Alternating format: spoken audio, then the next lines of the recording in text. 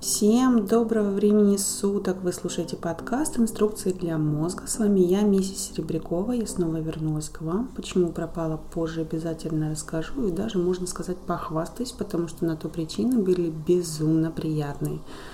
Итак, сегодня я хочу поговорить с вами о том, что в жизни все зависит от нас.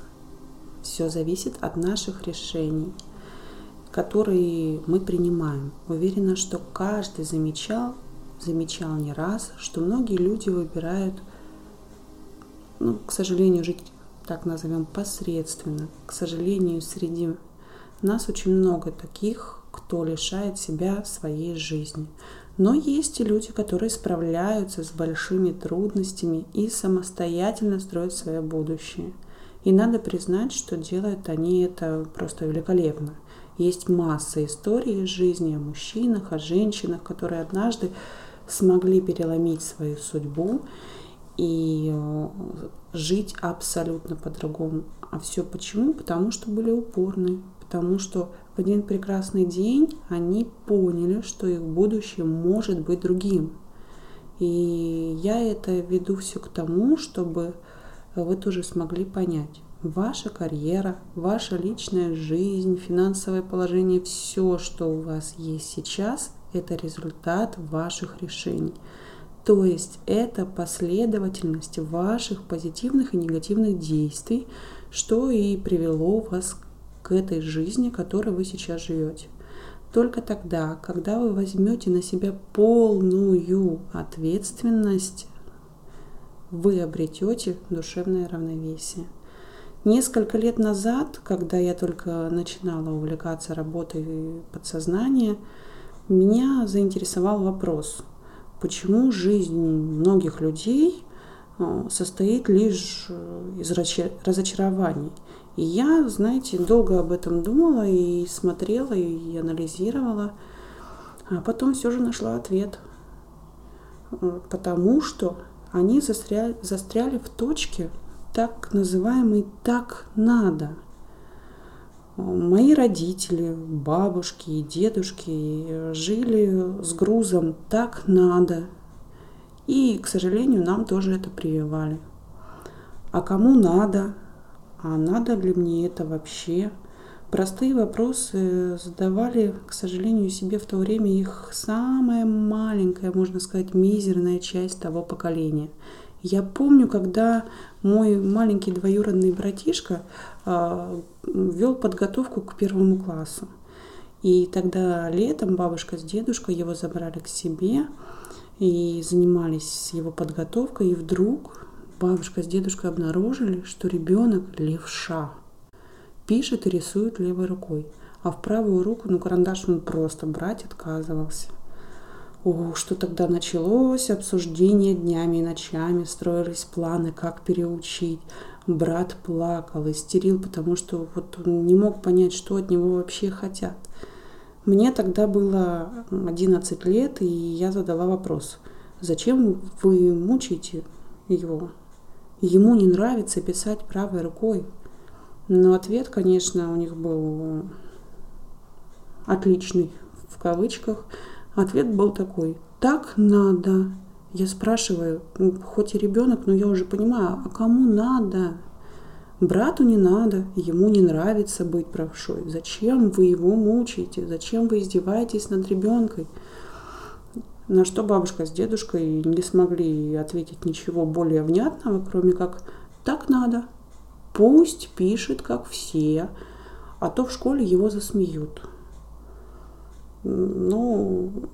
Подытожу эту историю тем, что «так надо» — это фраза, которая несет за собой то, что вам совсем не надо. Это чужое, это навязанное, и вам точно в жизни не принесет ничего хорошего. Кстати, брат так и остался писать левой рукой, он левша, великолепно учился, закончил уже давно школу. Но я это веду к тому, что мы его отбили. Мы все-таки отбили брата, и он левша. И еще самая знаменитая фраза, которая звучит от каждого человека: «Я должен». И подумайте, как часто вы говорите эту фразу, а думаете, сколько раз за день у вас проскакивает эта фраза? Так вот, я вам отвечу, что по средним подсчетам 52 раза за сутки. А теперь давайте задумаемся о том, что фраза «должен», «я должен» делает вас подчиненным. А вот руководителем вас делает абсолютно другая фраза. И эта фраза, кстати, очень простая. Я выбираю, я хочу. Ведь огромное количество энергии, сил уходит лишь на внутреннее сопротивление тому, что якобы вы что-то должны. Обычный бытовой вопрос, который всплывает в каждой семье ежедневно, такой как мытье посуды, довел много семей до разлада и даже некоторых до развода. Дети, которых родители постоянно гоняют с фразой «ты должен помыть посуду».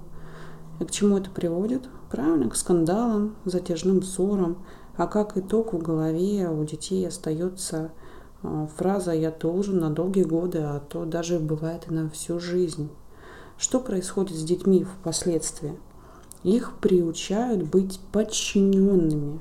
А ведь все просто. Главное изменить вектор с «я должен» на «я хочу», на «я выбираю». Если вы не хотите после ужина тут же вскакивать, бежать мыть посуду, просто не делайте этого. Просто замените, вычеркните из своей головы фразу «я должна», «я должен», которая пульсирует в вашей голове и несет с собой только негативные эмоции.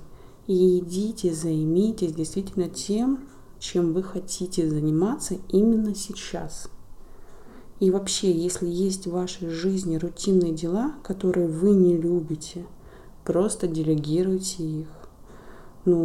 Также с посудой вопрос можно решить очень просто. Просто купить посудомоечную машину. И я не понимаю, почему большинство людей продолжают ссориться из-за мытья посуды и не покупают посудомоечную машину, хотя сейчас на данный момент их цены очень приятные и ничего нет в этом такого сверхъестественного. Измените свое отношение. Пусть каждое ваше действие будет вами осознанно полностью и будет вашим осознанным выбором. И если вы ведете список дел, вот загляните в него прямо сейчас и посмотрите, сколько из перечисленного там действительно вам хочется сделать. Вот просто посмотрите, что хотите именно вы, а не то, что вы записали туда с трактовкой «я должен», «я должна». Осознанное принятие решений влечет за собой цепочку положительных перемен. Последовательно принимая решения, которые нужны вам и исходящие именно от вас, минуя фразу «я должен». А к чему это ведет? А ведет это к формированию новых, хороших привычек, что помогает вам становиться лучше, становиться вам тем, кем вы хотите быть. Вы излучаете позитивную энергию, вы привлекаете невероятные возможности. И вот именно такие люди выделяются среди огромного количества посредственных людей. Есть, конечно, люди, которые бывает, что употребляют ответную фразу «я ничего никому не должна» или «я ничего никому не должен». Но, как правило, они отвечают так только тогда, когда в самый неудобный момент их о чем-то попросили. То есть, отбиваясь фразой «я никому ничего не должна» или «я никому ничего не должен», они просто говорят и, соответственно, продолжают делать то, о чем их попросили в утвердительной форме. Помните, когда речь идет о последовательных решениях, обычно вверх берут именно те мысли, которые верхние, господствующие, так нас по-другому назовем. Постарайтесь сделать так, чтобы ваши осознанные решения приводили вас с каждым разом ближе и ближе к реализации ваших самых заветных целей.